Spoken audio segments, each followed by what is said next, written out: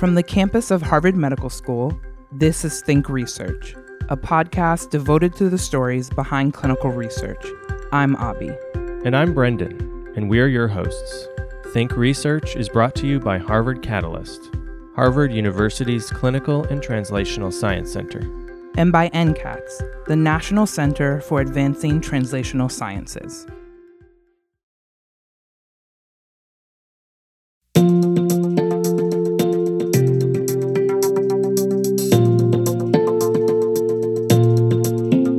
In January of 2017, we sat down with Dr. Joanne Manson, a leader of the VITAL study at Brigham and Women's Hospital. Dr. Manson discussed with us the importance of vitamin D and omega-3s and the possibilities of these supplements preventing cancer, heart disease, stroke, and more. 2 years later, we are re-airing this episode to lead up to our second conversation with her as we revisit the VITAL study and the discoveries made. Dr. Manson is a professor in the Department of Epidemiology at the Harvard T.H. Chan School of Public Health and the chief of the Division of Preventive Medicine and co-director of the Connor Center for Women's Health and Gender Biology at Brigham and Women's Hospital.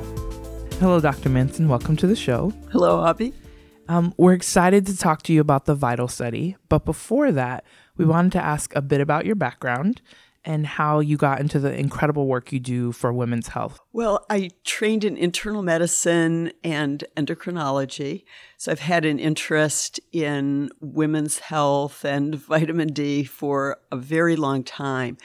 But I became particularly interested in testing what works and what doesn't work, because I was concerned that very often clinicians don't have rigorous evidence for making decisions, and very often the public doesn't have clear answers, even about supplements that they may be taking over the counter. And in order to do that kind of research, I realized I needed to go back to school and actually train in research methods and epidemiology, biostatistics, and I went back to the Harvard School of Public Health and did a doctorate in epidemiology, and then became very actively involved in research, including randomized clinical trials, testing a number of interventions. Can you tell us the story behind what drew you to the work you're doing? Is there anything in particular that brought you to some of the women's health issues you look at? One thing that influenced me earlier in my life was my mother died from ovarian cancer while I was very early in my medical training, and I realized that there was very little known about many of the conditions that specifically affect women, and that there was really a need to do more research in this area. And much of my research does touch on women's health in a number of ways. Like we've been testing the balance of benefits and risks of estrogen therapy and many nutritional interventions that women are often interested in terms of, do they improve health or are they actually deleterious to health? So women's health has been a common theme throughout my research over the years. We've been reading about the large-scale trial that you're conducting, VITAL. How did you get involved with this study?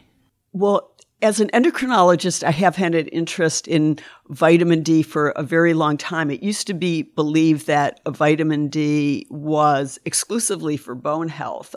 Calcium and vitamin D together help to promote bone health and prevent fractures. But by 2006, 2007, it became increasingly clear that vitamin D might have a broader role, even a role in reducing the risk of cancer and cardiovascular disease.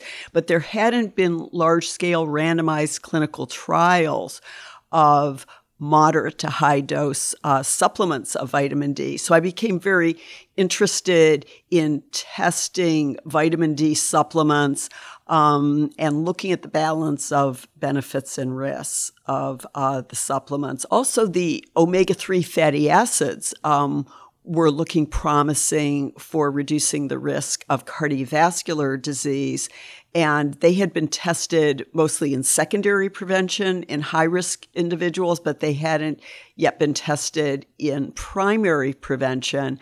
And there had been observational studies suggesting that people who eat fish have lower risks of heart disease, but often association, or correlation doesn't prove causation. And so we were interested in testing directly in a randomized clinical trial whether these supplements of omega-3 fatty acids could reduce the risk of heart disease and stroke in people without a prior history of these conditions. And it sounds, even from that answer, that you're kind of answering my next question, which is, what is the VITAL study and what are you aiming to learn from the participants in your study?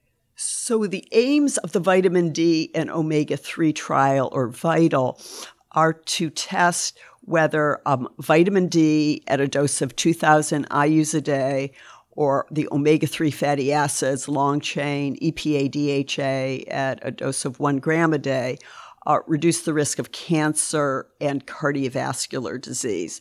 It's what we call a 2x2 factorial design, so we can test the independent and the joint effect of the vitamin D and omega-3 supplements. It's not a combined pill or what's called a cocktail design where you can't disentangle the effects of the two interventions. So we actually have 4 treatment groups, but it enables us to look separately at the effects of each intervention.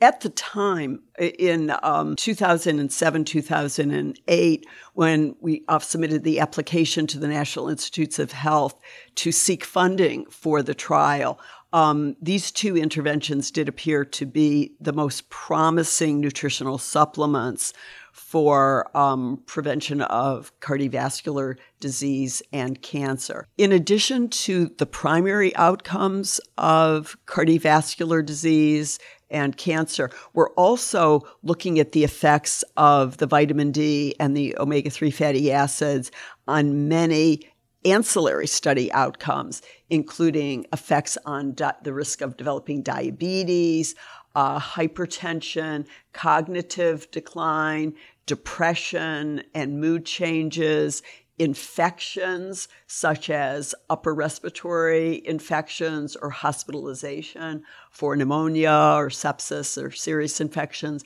as well as autoimmune diseases and many other health outcomes. We actually have more than 20 ancillary studies in VITAL. So at the end of the trial, we'll have a very good idea of the balance of benefits and risks in terms of a wide range of health outcomes. Have vitamin D and omega-3 fatty acids been studied before?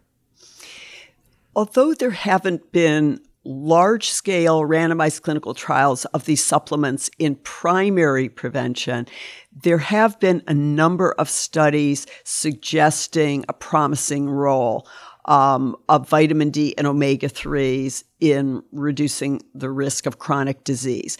Mostly there have been observational studies. So there have been several studies looking at blood levels of omega-3s, or whether people tend to have a diet that's high in fish as opposed to red meat or other components of the diet in relation to their risk of heart disease, stroke, diabetes, cancer. And for vitamin D, these studies have suggested that generally those who have a higher blood level of vitamin D do have a lower risk of many of these chronic disease outcomes. But the key question has been whether vitamin D blood level is a marker for good health or whether there's a true cause and effect relationship. We know that there are many potential confounding factors. For example, people who have lower blood levels of vitamin D may be less likely to be outdoors frequently. Exercising, people who are physically active are often outdoors, walking, running, doing racket sports, and many of those activities can be protective. And because sun exposure leads to some internal synthesis in the skin of vitamin D, that physical activity and time spent outdoors can, in fact, be a confounding factor. Also, people who have poor diets may be less likely to have foods that have higher content of vitamin D, and they may have overall a poor nutritional status. And so that could be why a low blood level of vitamin D is linked to an increased risk of a chronic disease. In terms of the omega-3s and the link that's been found between fish intake and a lower risk of heart disease, this could be a true cause and effect relationship, or it could be just an association related to the fact that people who tend to have more fish also tend to have less red meat, and they may have an overall dietary pattern that is healthier, such as higher intake of fruits and vegetables and polyunsaturated fats rather than saturated fats or trans fats. It may be more related to their overall dietary pattern. So it's really the randomized clinical trial that can then test whether you can have health benefits by taking a supplement of omega-3 fatty acids. Are there mechanisms that would suggest these supplements will be of benefit? Although we don't yet have conclusive evidence that these supplements reduce the risk of heart disease, stroke, and cancer, there is promising research on biological mechanisms suggesting that they could, in fact, have these benefits. So, for example, with vitamin D, there's evidence for an anti-inflammatory effect, what we call immune modulation. So not only a reduction in inflammation, but also a potential role in improving the immune response to, for example, in fighting infections. Also with vitamin D, there's evidence for a blood pressure lowering effect and some improvement in insulin sensitivity and glucose tolerance. So a number of pathways associated with cardiovascular disease do appear to be affected by vitamin D supplementation in animal studies and in limited research in humans. For the omega-3s, we do know that there's an anti-inflammatory effect and also an effect in reducing blood clotting and preventing irregular heart rhythms. So there are a number of biological pathways that are affected by the omega-3s that may be relevant to reducing the risk of cardiovascular disease. You mentioned that you have nearly 26,000 participants in your study. How do you get that many participants nationwide? It is a challenge to recruit that many participants nationwide, especially when the goal is to have a diverse, representative study population. However, we're fortunate in our Division of Preventive Medicine at Brigham and Women's Hospital to have extensive experience in recruitment of large study populations to test interventions. We've tested aspirin in the primary prevention of cardiovascular disease among 39,000 women around the country, but that was a health professional population. We've also tested aspirin and antioxidant vitamins in male physicians, tens of thousands of male physicians, but again, that's a health professional population. With the VITAL trial, we did really want to have a multi-ethnic and diverse representative study population. And we approach this in a number of ways, including doing mass mailings in cities throughout the United States, as well as some community-based recruitment and clinic-based at neighborhood health centers and various clinical practices. And through a number of approaches, we were able to have a very diverse study population. But it does take several years to recruit nearly 26,000 participants, especially if they're going to be it's going to be a representative study population.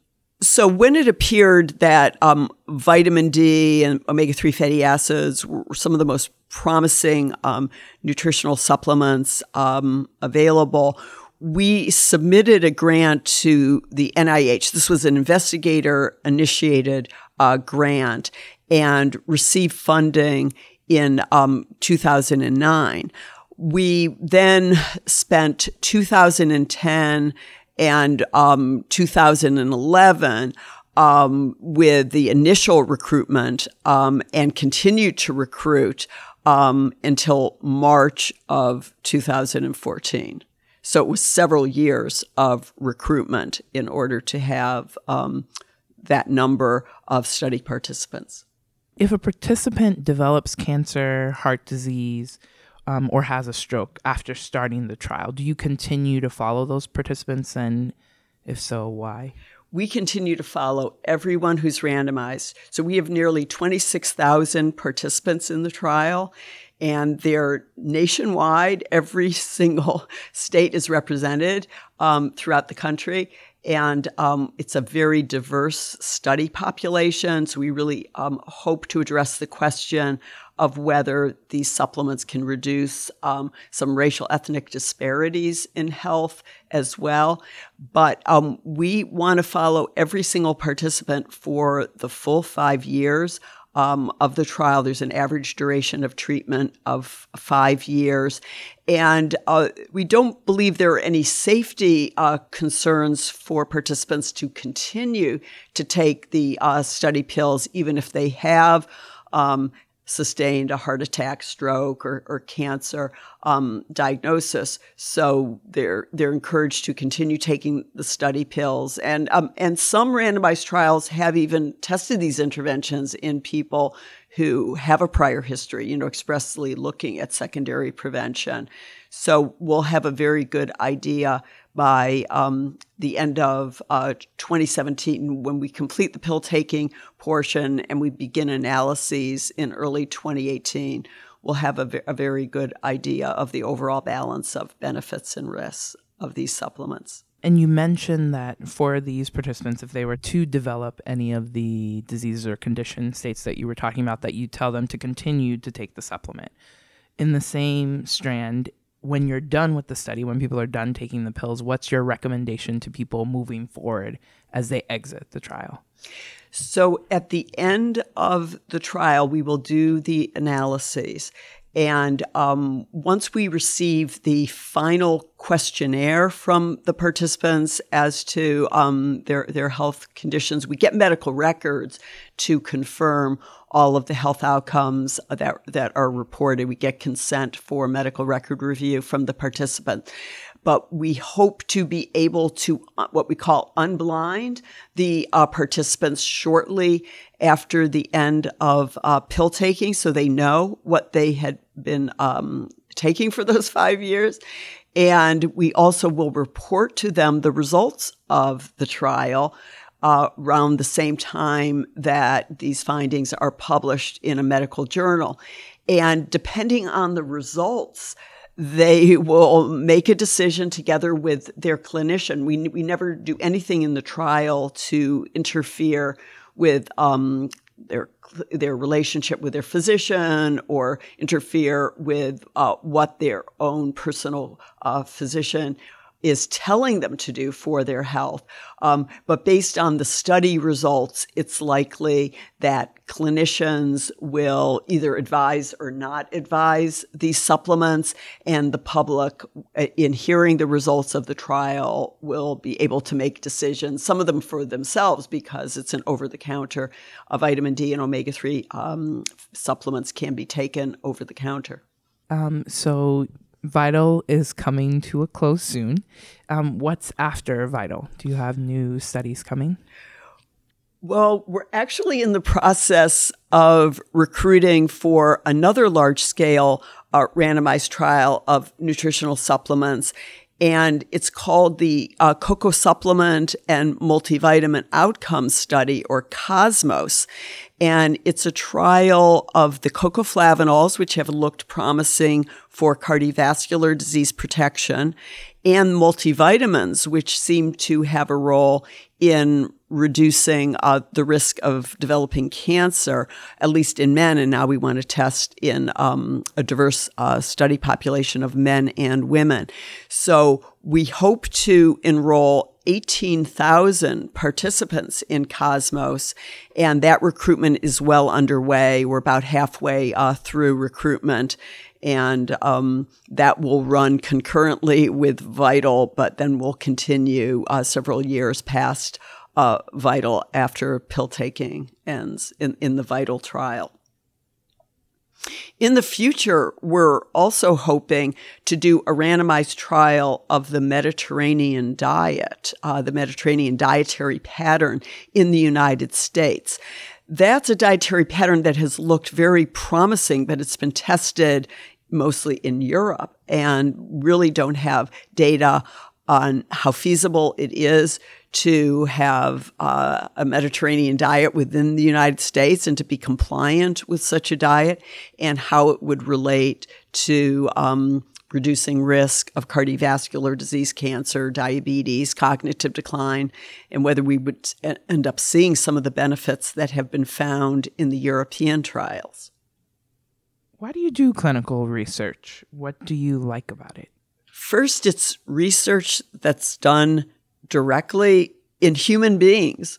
So we never have to wonder about its relevance to humans, which sometimes is a question with animal research, and very often animal research is highly relevant and other times it's not. But these are studies that are done in large populations and in human beings, and so we can assume that they're relevant to other human beings.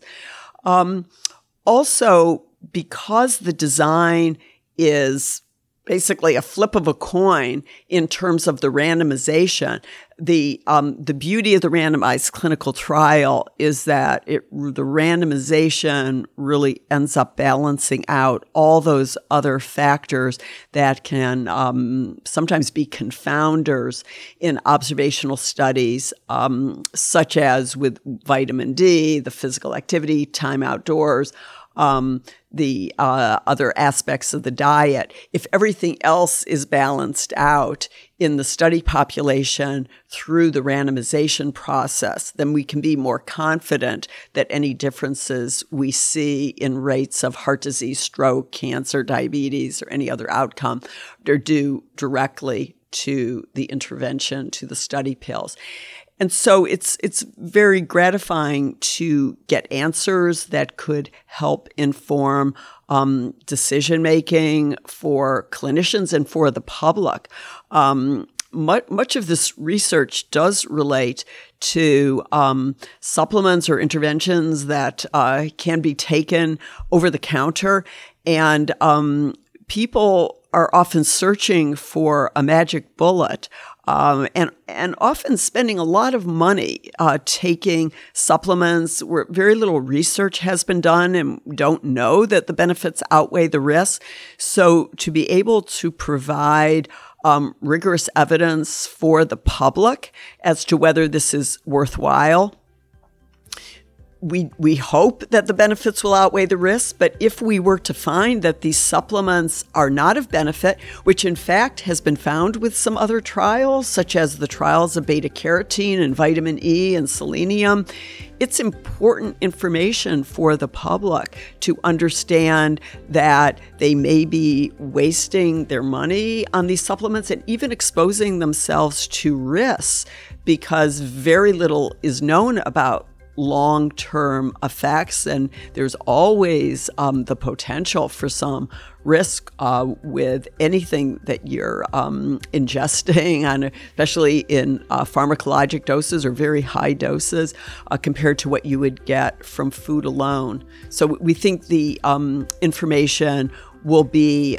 of importance for public health and will inform decision-making and public health recommendations. Thank you again for joining us, Dr. Manson. It has been a pleasure to have this conversation with you. Thank you, Abby. It's been wonderful talking with you.